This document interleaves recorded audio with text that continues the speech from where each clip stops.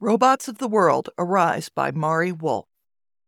What would you do if your best robots, children of your own brain, walked up and said, "We want union scale"? The telephone wouldn't stop ringing. Over and over it buzzed into my sleep-fogged brain, and I couldn't shut it out. Finally, in self-defense, I woke up, my hand groping for the receiver. "Hello? Who is it?" "It's me, Don, Jack Anderson, over at the factory. Can you come down right away?" His voice was breathless, as if he'd been running hard.